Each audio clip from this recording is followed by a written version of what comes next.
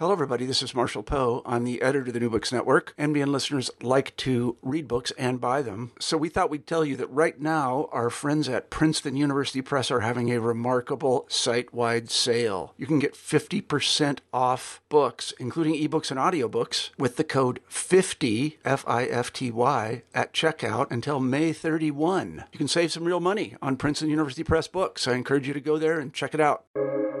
Welcome to the New Books Network. Hello, everybody, and welcome to New Books in Economics, a podcast channel from the New Books Network. I'm Peter Lawrenson, a professor of economics at the University of San Francisco. My guest today is Mike Munger from Duke University, where he is a professor of political science with secondary appointments in economics and public policy. Professor Munger trained as an economist at Washington University in St. Louis and has published prolifically across disciplines in the areas of political economy and public choice. Today, we're going to talk about his latest book, The Sharing Economy, Its Pitfalls and Promises. This book updates and builds on ideas also presented in his earlier book, Tomorrow 3.0, published with Cambridge University Press, but has the additional virtue that it is more recent, updated, and is available for free online from the Institute of Economic Affairs. Mike, welcome. It's great to be on the show. Thank you, Peter. Thanks for coming on. So why don't we just start out with the basics? Probably everyone's heard this phrase by now, but tell us, what is the sharing economy? Well, it was good of you to mention the two books because my thinking evolved quite a lot between the writing of the two books. So in 2018, I published Tomorrow 3.0, and it was mostly about the sharing economy. And the simple phrase that I tried to make clear in that book was the commodification of excess capacity. The commodification of excess capacity. The point being, we all own and store a bunch of stuff we don't use very much. And the reason we don't share it is that the costs of doing that are too high. So I argued that there were three costs of sharing things. The argument being, we have enough stuff. If we just were better at using the excess capacity that we have, we wouldn't need quite so much stuff. We wouldn't need to pay to store it. As it stands, we pay for everything twice. First, I pay for my car, and then I pay to park it in a garage or my parking space at work or some underground parking lot in an expensive city. So we spend an enormous amount to store stuff that we're not using. If we could share it, then we wouldn't need to pay to store it, and we could actually have a revenue source where someone else would basically borrow it, and we call that renting. So the three kinds of transactions cost I emphasized in that book were triangulation. We have to be able to find each other. Transfer, I have to deliver the good or let you use the service. We have to pay for it. And trust, that is, I'm sure you'll return it and that you'll pay me, and you're sure that the thing that I provide is actually what we agreed on. Well, in the intervening 4 years, I realized that the sharing economy and rental and sharing might not be the primary way to think about this because I was thinking too small. So the emphasis on the sharing economy in the second book has more to do with platforms. And platforms are it could be a physical place like a mall. It could be a virtual thing on paper like the Sears catalog, or it could be a virtual thing online like Amazon. But what's being provided by a mall, the Sears catalog, or Amazon is just a place for buyers and sellers independently to find each other. And you might ask, buyers and sellers of what? Well, of anything. It could be a good, a service. It could be art. It could be music. It could be all the things that some people have and that other people want either to use or to have. So I think having thought about it now for nearly 10 years, I think the essential concept here is the platform, which is a place, and I'm making air quotes, which makes for a great podcast, I realize, is a place where the three kinds of transactions cost, triangulation, transfer, and trust, are solved to an extent that people can find each other and then make their own, perhaps unexpected use of that platform. Mm-hmm. And so, how did you get into this topic in the first place? How did you become interested?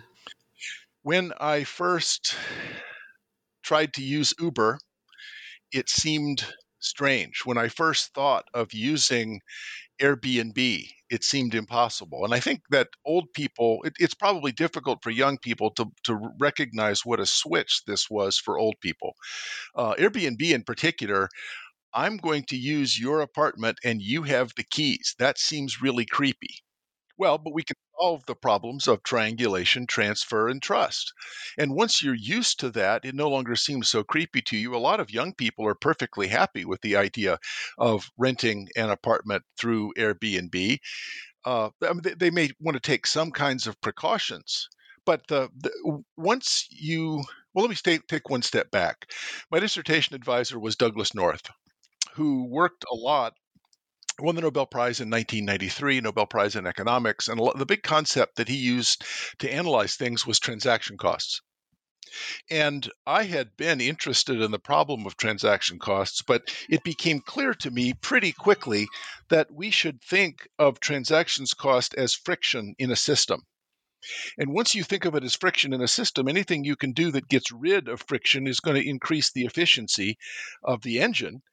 And this engine is people being able to find each other and engage in mutually beneficial activities. And so the cool thing about a transaction cost approach is that many things that we have not thought of as commodities become commodities. So, for example, I have, and I'm embarrassed to admit this, I only have about a 1 acre lot. I have a riding lawnmower, and so does my neighbor. He also has a 1 acre lot. So each of us has a $3,000 riding lawnmower that we use for 40 minutes once a week. Peter, it's an outrage. Why don't we have some way of sharing that? Well, in fact, probably within 5 years, we will have figured out some way to have an even better lawnmower that costs $4,000 but can be shared by 5 people. And all you have to do is coordinate it. And then you have a little micro system. I don't have to go to Home Depot or some large large platform to solve this problem. We can have micro platforms. Once you start to think in terms of apps that can reduce transactions cost locally, then our ability to share the stuff that we now pay a lot to store. My closets are full of stuff. I've got so much kitchen equipment. So a lot of people who live in cities probably spend a quarter of their space or more, and they don't have much. You live in New York, you live in San Francisco, you don't have much space. You're wasting a quarter of that on storing stuff. Suppose that you could reliably and quickly rent better stuff and then only keep it for as long as you need it. It's better for everyone. Right. I think it's an interesting theme of your book that I like. Well, actually, you don't highlight it quite as much as maybe I would, but being in San Francisco, where the ideology is very aggressively progressive in every possible way. That this is an interesting case where it's sometimes it seems like it's kind of market versus the environment, but here there's really a very clear case where your own personal incentive to like lower your costs and not spend money on storing stuff or whatever, or having a bigger house, and is aligned with kind of the environmental incentives, right? Rather than building 5 riding lawnmowers and all the resources that takes, let's just build one of them, which is much much less of an impact on the world. I really think that the insight that I have come to, and probably you're right, that I came to it after I had worked on writing the books, is we not only have enough stuff, we have too much stuff. We could do a lot more with less. And the way to do that is to think about sharing. The problem with using trust to share in the absence of having some kind of platform is I don't know enough people. It's hard to negotiate. It's hard to know how we could organize it. So it's a combination of sharing and using the price mechanism. And I think a fair number of people who have progressive views, who the politically otherwise are pretty progressive, have no objection to the price system, provided that you don't get all the other consumerism where people are building oversized houses, they're using excessively wasteful cars. if we could somehow align, as you just said, the incentives of how we want to live and to be able to use market systems to advance that, I probably should emphasize that more in the book, because I believe that that is one of the key benefits. We have too much stuff. If we just did a better job at sharing it, then poor people could have access to better stuff, and I would pay less to be storing it. Mm-hmm. So now let's talk about how this actually works out. It's great. Just to, you mentioned that you're trained by Doug North. I'm sort of I guess we're academic, I don't know, cousins or something, because I studied with Barry Weingast at Stanford a few years after you worked with him, and of course is closely linked to Doug North. But I teach a class now on institutions, markets, and platforms, where I assigned Doug North in the first week to sort of give them a sense of like how this kind of lowering of transaction costs and smoothing of mutually beneficial exchange was crucial to the development of Europe, and then kind of guide them through that to up towards the present and thinking about companies like Uber and so forth. So why don't you tell us more about I think a lot of people don't think about it this way, and I think it's a really important insight to the importance of trust in and the role of platform businesses in creating trust. Tell us more about how do they do that, and why is that a new thing, and why is it necessary? Solving the problem of trust has always been necessary. The difficulty that we have often had is, Doug North's definition of a market is a set of institutions reducing the transaction cost of impersonal exchange, So if I go to the same butcher every week, then it's repeat business. The butcher will take care of me, not give me a rotten piece of meat, because he knows that I'll be back next week. So that's not really a pure market. A pure market is one where institutions have solved this problem to the point that I have recourse to other mechanisms of making sure that I don't get bad meat. Now, one way that we do that is through regulation. And, Mm-hmm. The Food and Drug Administration, there's a variety of kinds of regulation, pilot licensing, so that I can be pretty sure that the pilot knows how to fly an airplane before I get on, a commercial jet flight. So those are some ways of solving the problem of trust.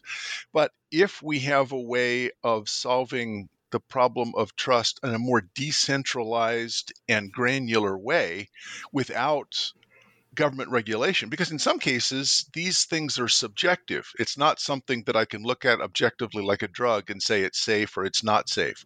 And actually, young people are already used to doing this in ways that old people are not. Young people, if they want to find a restaurant that's good, they don't look at advertisements, they look at Yelp, which Mm-hmm. means that there's a bunch of reviews from other people that they don't know. There's hundreds of reviews from people that they don't know and have never met.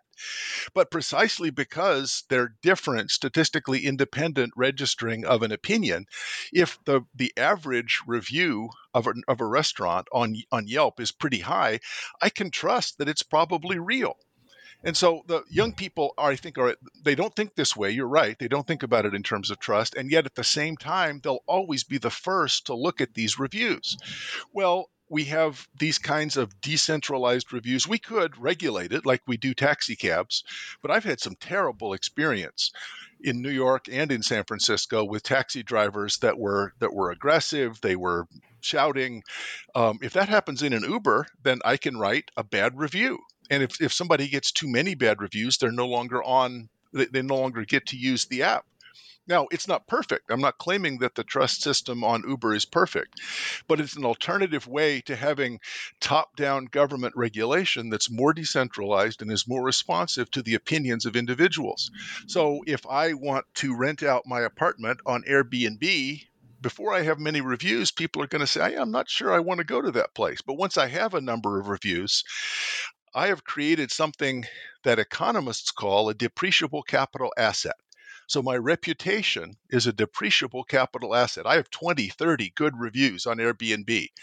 If I'm not careful, and even one bad review can substantially reduce people's willingness to stay at the apartment that I'm trying to rent on Airbnb. So I have an incentive to try to keep that. Now, the incentive's not perfect. I'm not claiming it's ideal, but it's a very low cost, decentralized way of solving this problem of trust. And young people just always look for reviews first. So they're actually used to thinking about this problem. I think you're right, though. They may not have thought about it in terms of this general solution to the problem of transactions cost. Yeah, and I suppose that probably many people who might not think of themselves as anti-regulation, but if then you say, well, would you rather go to the restaurant that's got the stamp of approval from the, I don't know, government restaurant bureau, which sounds silly because we don't evaluate the actual quality of the food. We just evaluate sanitation. But if they said do you want some place with a slightly better sanitation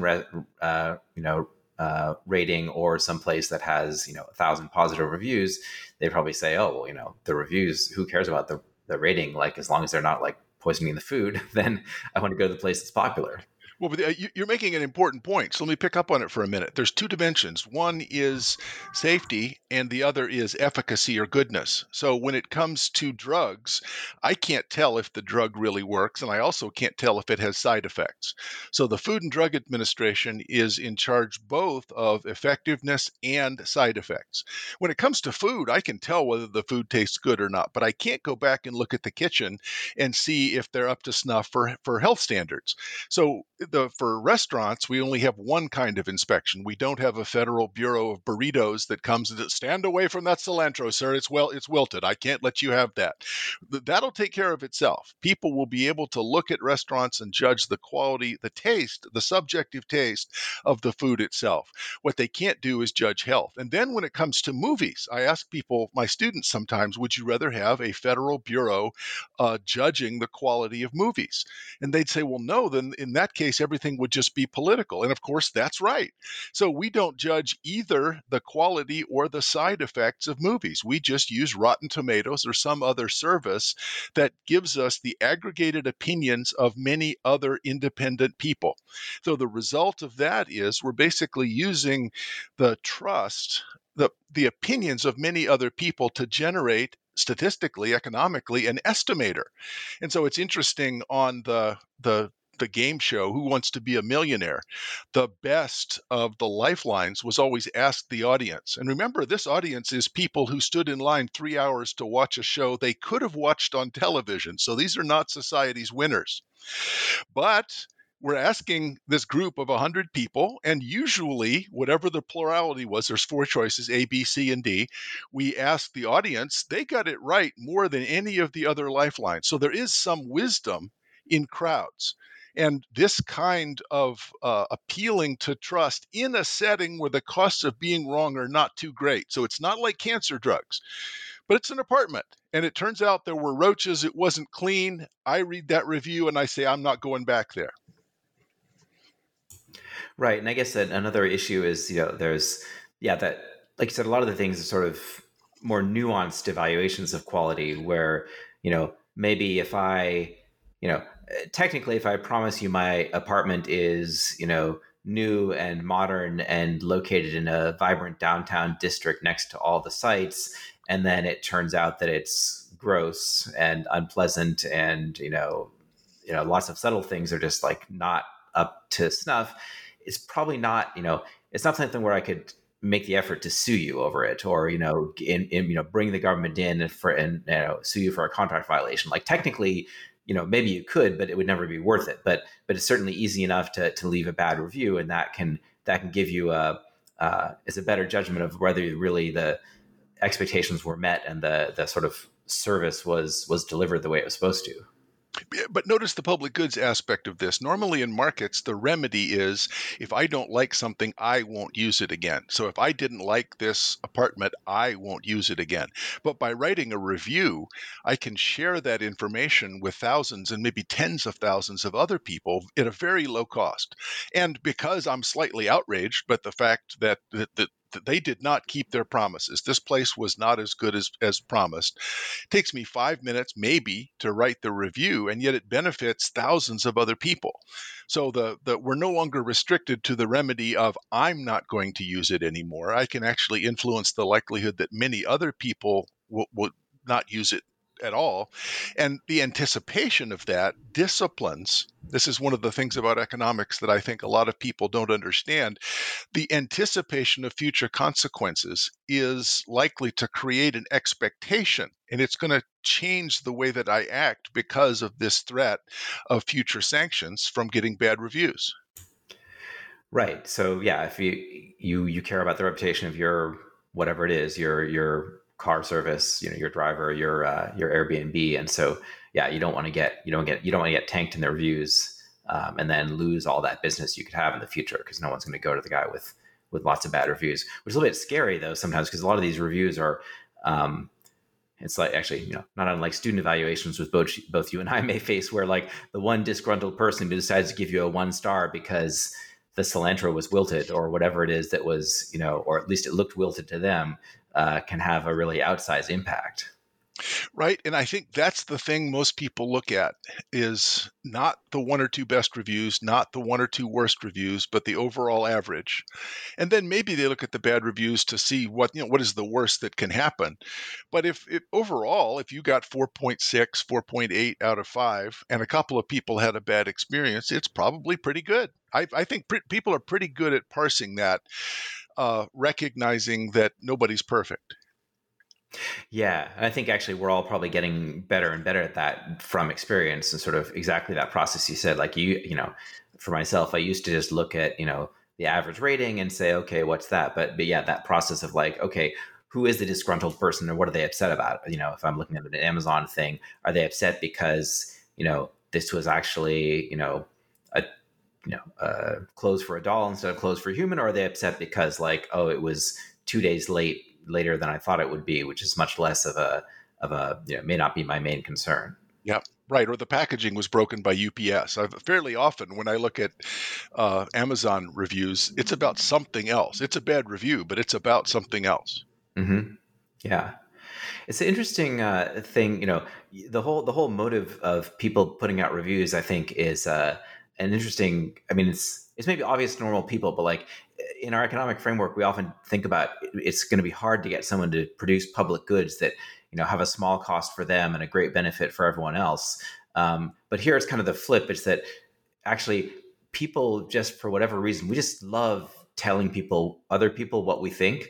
And possibly even more so if it's an opportunity to praise someone we think is good or to get vengeance on someone we think is bad. So it's almost like our individual benefit, just that little thrill of evaluating someone and having other people listen to our evaluations is actually creates this great social benefit. It actually goes back, I think, to Adam Smith's Theory of Moral Sentiment. So the book he published in 1759, he said, we have an interest in the welfare of others. Now, it's not big, but it doesn't have to be. And that's what, circling back to platforms, it doesn't have to be big because it is so inexpensive for me just to spend 2 or 3 minutes writing a review. Now, you could say that these reviews are censored in just the way that you mentioned. The people who had a experience, they probably don't do reviews, but the people who really liked it and who really didn't like it are probably going to write reviews, and the result is you get to find out which of those groups is relatively more numerous, and there is information in that. So we have a desire to share this information if we can do it cheaply. We're not going to go buy a billboard, but since I can just pull out my phone and in 3 minutes write a quick review, if it was great or if it was terrible, then we create a public good of greatly increased trust and a reduction in the asymmetric information that usually blocks mutually beneficial transactions. I see a restaurant, it looks okay. They have every reason to make it look okay. I want to know more about it. With Yelp, I can get more information very quickly because that platform solves the problems of triangulation, transfer, and trust. Okay, so we've been talking about all the great things about this and ways in which it can replace things that would be hard to regulate or maybe even be better than regulation. But as there's a lot of people who are concerned or would make the argument that actually a lot of what Uber and Airbnb and other platform businesses are doing is almost the opposite. They're undercutting regulations that were put in place for good reasons, and they're kind of redefining They're saying we're not a hotel, we're just a platform. We're not a taxi service, we're just a platform. And by doing that, exploiting people or causing kind of net harm. So tell me what you think about those concerns. Well, California in particular has had some trouble recently with Uber. AB5 was a very contentious vote on whether Uber drivers would be treated as contractors or employees. And I think that's a short run problem, but it is a legitimate concern. Here's the way I would put it. Well, Mark Andreessen, the now venture capitalist of Andreessen Horowitz, famously in 2011 wrote a op-ed piece in the Wall Street Journal, and the title of it was "Software Eats the World." And you can see that happening all around us. So if you go into a McDonald's or a fast food restaurant, you are not likely to be going to talk to a human being. You're going to punch your order into a kiosk. And the reason is that we used to go in and I'd look up at a board and I would say some words that appeared on the board, and then the person behind the counter would press the corresponding keys on the cash register. So I say Big Mac and he or she looks for Big Mac and presses that key. Just turn the cash register around. I can do that. I can press those buttons. So I press those buttons on a kiosk. And the result is that the person who used to work in McDonald's has lost his or her job. Now, you can say that wasn't a very good job to begin with, but the software taking the place of service workers is a really important general effect of platforms. And the result is that a lot of people are going to, well, the short version is I think the 40-hour-a-week job is going to disappear for many people. What we're probably going to have is a series of gigs. That means that if we make hiring you for a gig more expensive by requiring employee benefits, that is, treating you as an employee rather than a contractor, we're going to accelerate dramatically the replacement of these workers with software. So it seems like it makes sense. Well, and I've had this argument with a number of my colleagues at Duke who say, well, don't you want these people to be employees and to have benefits? Well, I want all sorts of things that I can't have. Yes, that would be great. But the consequence of saying they have to be employees mean they're going to be unemployees. They won't be able to get jobs as contractors. So I'm thinking that we need to recognize there's an accelerating move towards the end of 40-hour-a-week jobs for many, many people. That means the end of benefits. What you can probably do is find a series of short-term gigs. If you have some kind of saleable skill, you have things that you can make, things that you can do, or maybe you can make things and have them delivered in your apartment. So a more artisanal, and in some ways, again, this is probably a positive, a more artisanal approach to producing things locally, sharing them locally, and having them delivered by an autonomous Uber. So if we have a reduction in transactions costs that way, a lot of human freedom is opened up. But the job, whether we like it or not, and I often say, and I think it offends people, economic revolutions don't care what we think of them. The fact that I would like people to have jobs and benefits, that's not what's happening. What's happening is that jobs are being destroyed. The only choice that we get is, will we allow people the flexibility to design their own communities of meaning and their own gig positions, or are we going to relegate them to unemployment and force them to live on the dole? That's the only two choices. Right. So I think the key thing is kind of a not exactly empirical claim. It's a claim about the world.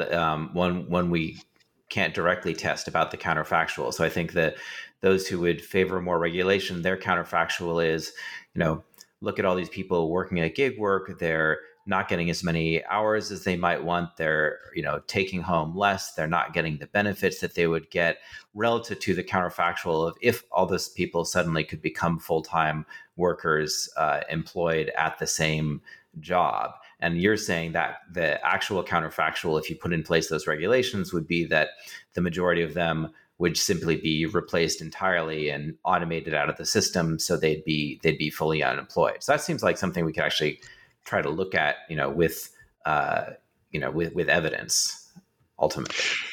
Yes, and it may not be as hopeless as I have said. There are examples in the past. The one everybody points to is automatic teller machines. People were worried that with the advent of ATMs, that all the people who had their jobs in banks would be laid off, because this software the software in a hardware setting, an ATM, I press buttons, I can deposit things, I can get cash, I can make transfers. It turns out that so reduced the cost of one kind of activity that a bunch more branch banks were open, and the number of employees of banks actually went up, not down, as a result of having ATMs be available. So maybe it's not as hopeless as I'm making it. I agree that it's an empirical question in the sense that economists mean it, that we should examine which of the counterfactuals is more plausible. I do, however, see a dramatic increase in the number of kiosks, replacement by software. Instead of being able to get a phone call to a human being, if I have a problem with customer service, I'm told to go to some online, please visit us online at something.com. So all of those things were asked, or at the grocery store. It's actually fairly difficult to find a cash register that's open. I usually go through the self-serve thing where I scan them myself. So in all these ways, we're seeing the replacement of employees by software. Right. And so you're saying if we at least, doesn't sound like we necessarily solve the problem, but it would at least mitigate the problem by being more flexible about various kinds of contract and gig work, so that wherever that would at least slow some of this transition, so that people don't get immediately replaced by the software or the robot, and I think allow it'll them to solve it. contribute. I think Yeah. I think it will actually solve it in the next generation. People do not like having to drive down to the McDonald's or to the factory in order to do work. They would be perfectly happy to live maybe someplace a little bit farther out of town that's in a more pleasant setting and be able to work remotely. And so the combination of remote work and gig work are just made for each other. And having platforms to mediate that, for many people, I think will be important. I expect that 20 or 30 years from now, the idea of a job will seem kind of quaint. We haven't had jobs for very long when you think about it. It's less than 200 years that there was ago that a thing called a job started to come into being. For most of human history, people constructed communities of meaning along other dimensions. Now, if I'm a farmer, that's something that I do, but I would also have my church. I would also have my family. Having the internet means that I have access to all sorts of other communities of meaning all over the world that can have pretty narrow focus. So I can be a badass swordsman on some kind of computer game, and I can have level 60 armor, and then I have a bunch of fanboys in South Korea who think I'm awesome. And I've never met them, but we're friends. We actually have we talk, we will communicate in this other metaverse world. So the emphasis on job, the emphasis on the material consequences of working 40 hours a week and getting benefits, I think is going to be mostly gone in 20 years.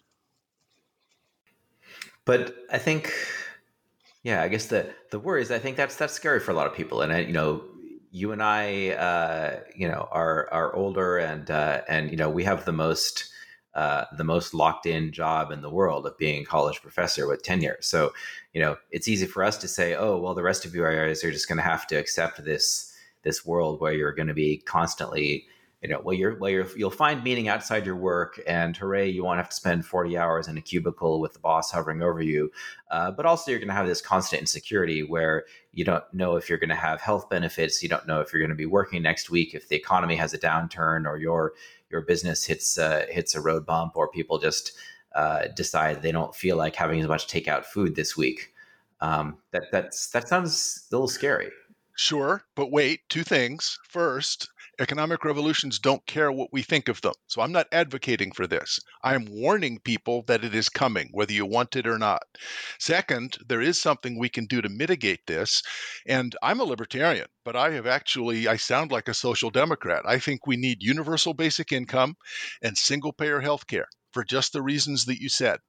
So we need universal basic income to provide some floor so that the week to week or month to month fluctuation in gigs, I have some reliability. I have some income coming in that I can rely on. And single payer healthcare means that having a job that's tied to benefits, and no other developed country does that in the first place. I think the US needs to recognize that we need to step up and change our healthcare system, though, so that having access to healthcare doesn't depend on having a job. So if we had universal basic income and single payer healthcare, that wouldn't solve the problem, but some of the basic sources that people have, and I think perfectly understandably, about a sense of insecurity, a precarious sense of existence, it wouldn't solve it, but it would reduce the extent to which I'm just absorbed with that. So I'm curious. So you mentioned, you did mention that you're a libertarian, and I saw looking at your bio that you ran as a libertarian candidate for governor, I think. But that definitely, is not.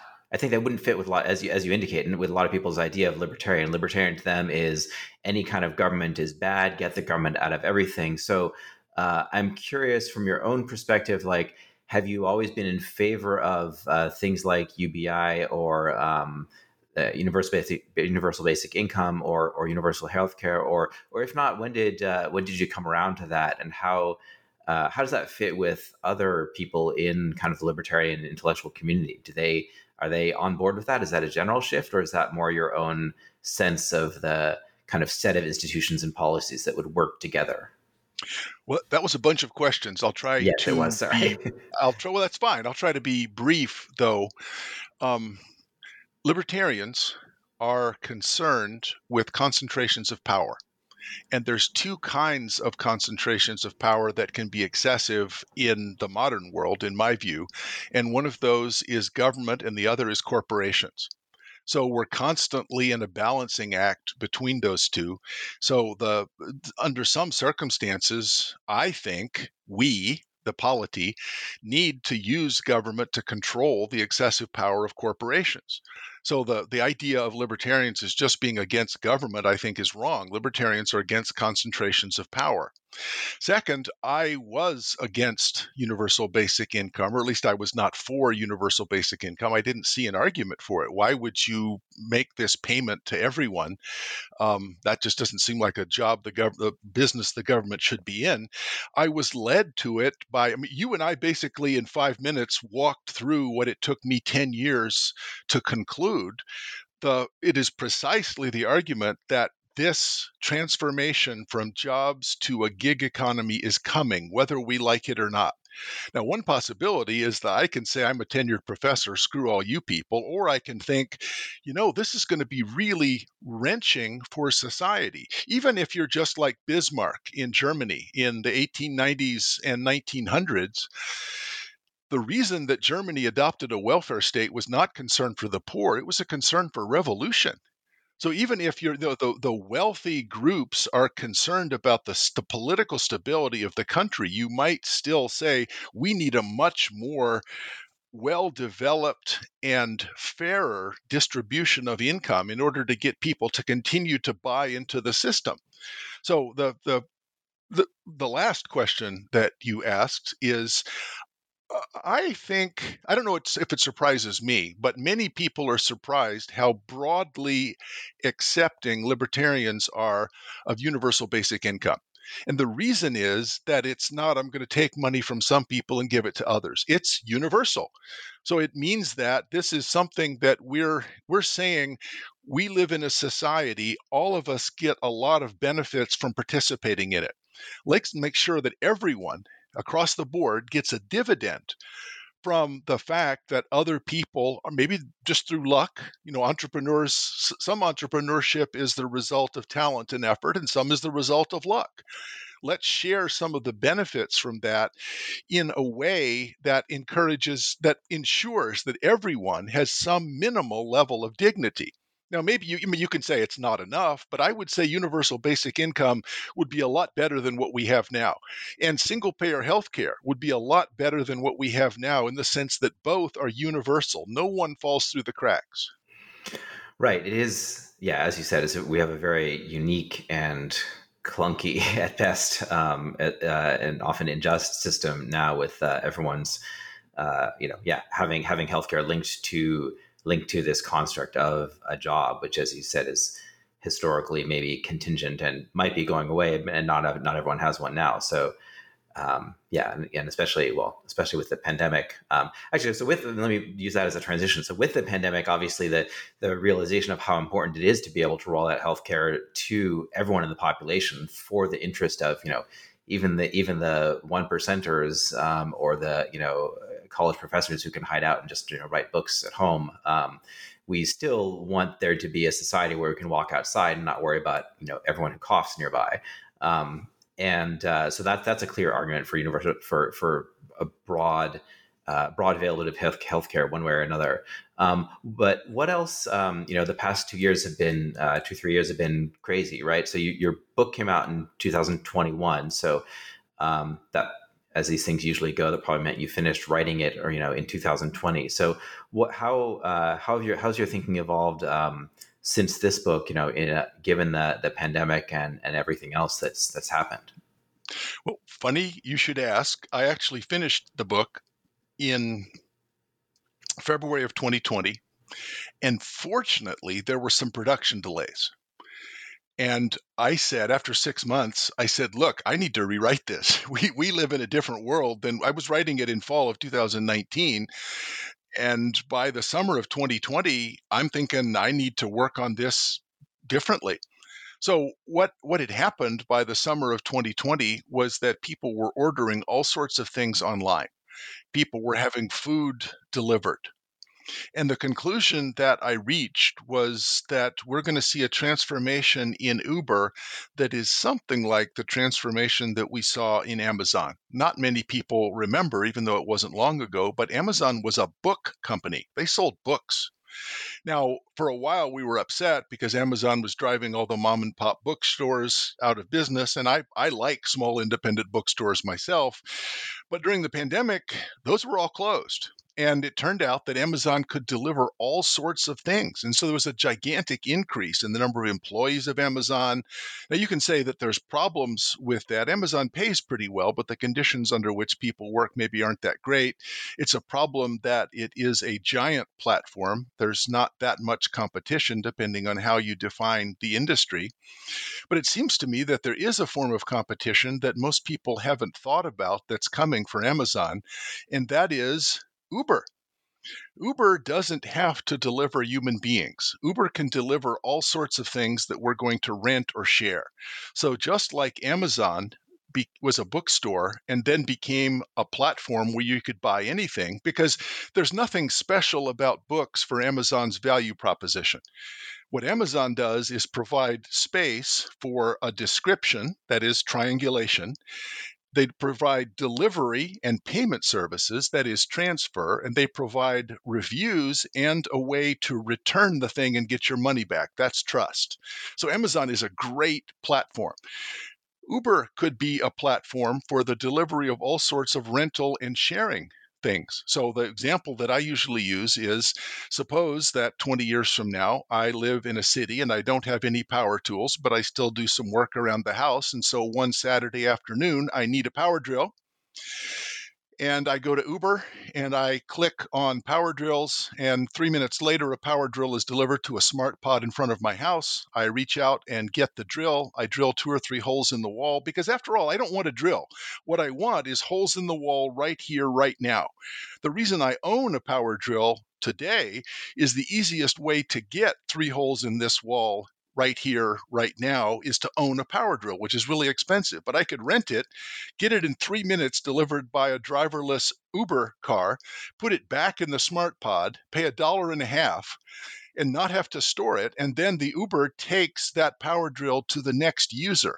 and 15 or 20 people use that power drills in the course of a day. So it pays for itself fairly quickly. It's a commercial quality power drill that's better than anything else I would ever buy for myself. So I get better quality for $1.50, and I don't have to store it.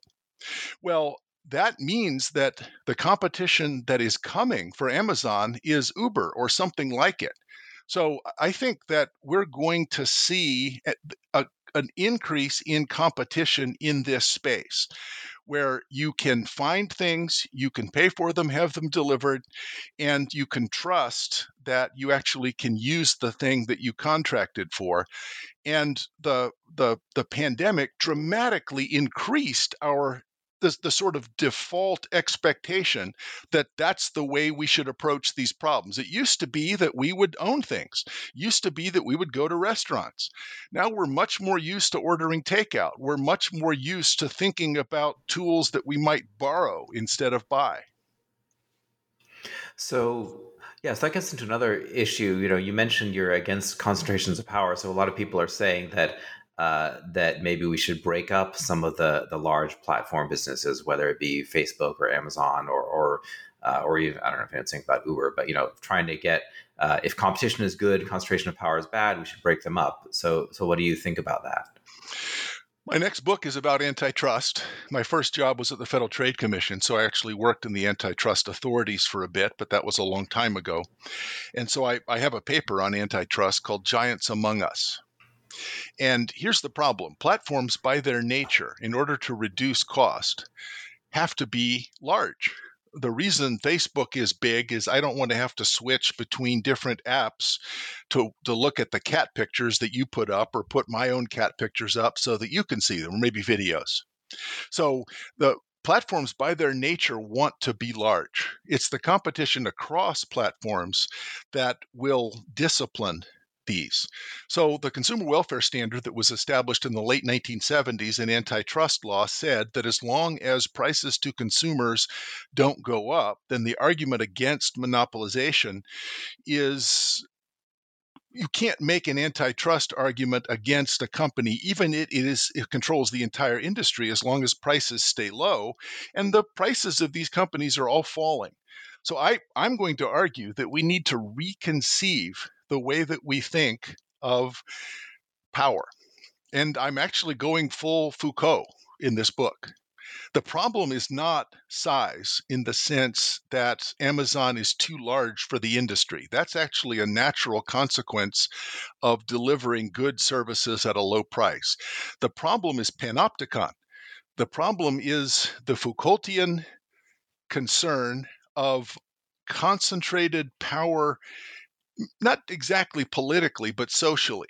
So these companies have so much of our data, and our data are shared in a way that we're constantly under surveillance. So the surveillance capitalism metaphor is one that I actually think is correct. I just don't think that antitrust is the correct response. And so we could talk for another hour about what I think the solution is, but let me try to give a 1-minute version. What I think the solution to this problem is to give individuals ownership of their own data. Nobody gets to use my data without my permission. And the way that we would do this is to encrypt my data behind a pseudonym, which means that we would be having to operate in a blockchain kind of world where there's levels of identity. So the Amazon knows a lot about my purchasing habits. Facebook knows a lot about my viewing habits. So we surf the internet, SERF. We are serfs on the manor houses of these large estates, the Facebook manor. They own all of our labor. They take all the corn that we produce, or the Amazon manor, where they take all of our data. So if I owned my data, and if my identity was pseudonymous, now you can match to a pseudonym, but you don't know who it is. You don't know the features of it. And you could not use my data unless I gave my permission. But there's a downside to this too. And it might have been your next question, so let me just anticipate it.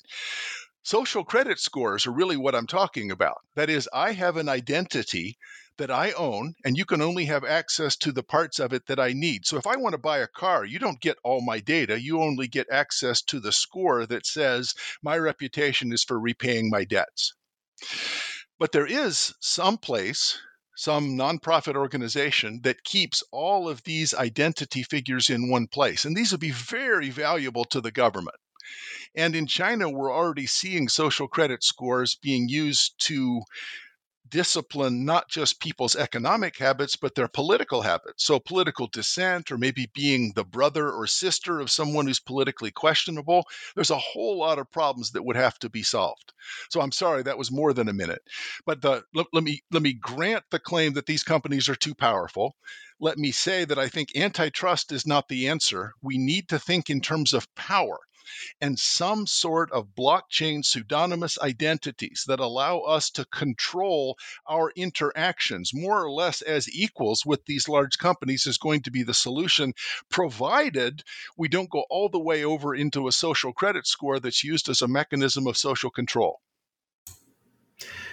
Right. I think actually I'll just interrupt there because I study China. I'm actually doing some work on social credit now. I think the social credit, even in China, actually, they're much more at this phase of most Chinese people actually like the social credit system because it really is about economic trust, and it's about resolving these kinds of problems, which in a country with a less well developed legal system and other problems of corruption, it's great to have some way of figuring out first of all, getting back at someone who screws you over, violates a contract with you, an agreement, and trying to identify who is less likely to do that. And so far, I mean, the other thing, the downside and the upside, I guess, is that the Chinese government has so many other tools that it can use against citizens who it disagrees with, that I don't think has actually made a big use of social credit for that purpose. Because if they need to oppress you, then it doesn't have to be that sneaky and indirect. But I think the concerns raised about China are probably even more, would be more of an issue here because we have a government that obviously cannot be, with occasional tragic exceptions, quite as brutal and ruthless as China in its worst moments, but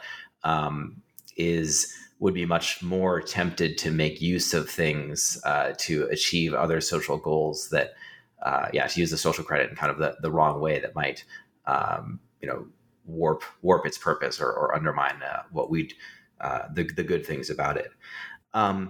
So that's great that you have. We'll definitely have to meet up again when you've got the next book out and talk more about how your thinking has evolved. But I think this is great for today, and thank you very much for making the time. It has been a pleasure. It's really been great talking to you, Peter.